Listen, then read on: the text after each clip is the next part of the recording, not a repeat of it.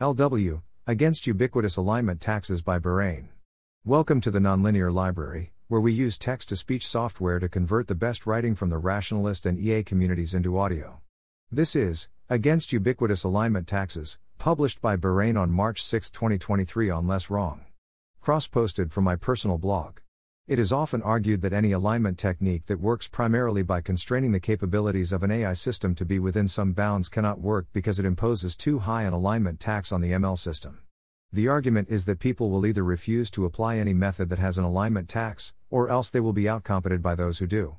I think that this argument is applied too liberally and often without consideration for several key points. 1. Capabilities is not always a dial with two settings more and less.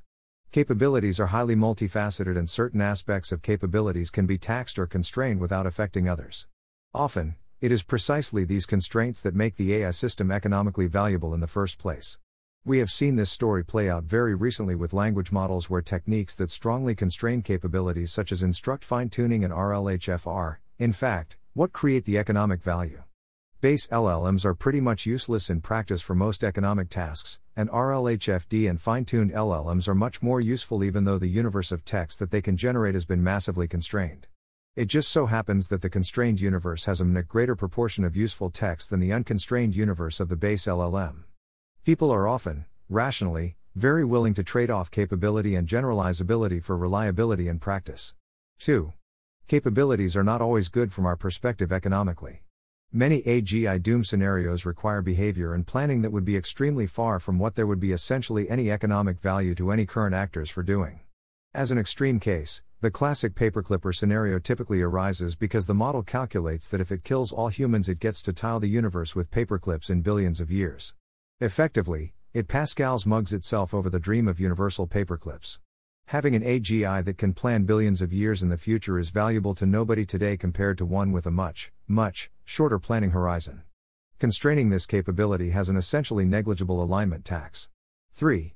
Small alignment taxes being intolerable is an efficient market argument, and the near-term AGI market is likely to be extremely inefficient. Specifically, it appears likely to be dominated by a few relatively conservative tech behemoths. The current brewing arms race between Google and Microsoft OpenAI is bad for this, but notably this is the transition from there being literally no competition to any competition at all. Economic history also shows us that the typical results of setups like this is that the arms race will quickly diffuse into a cozy and slow oligopoly. Even now there is still apparently huge slack. OpenAI have almost certainly been sitting on GPT-4 for many months before partially releasing it as Bing. Google have many unreleased large language models, including almost certainly SOTA ones. 4. Alignment taxes can, and should, be mandated by governments.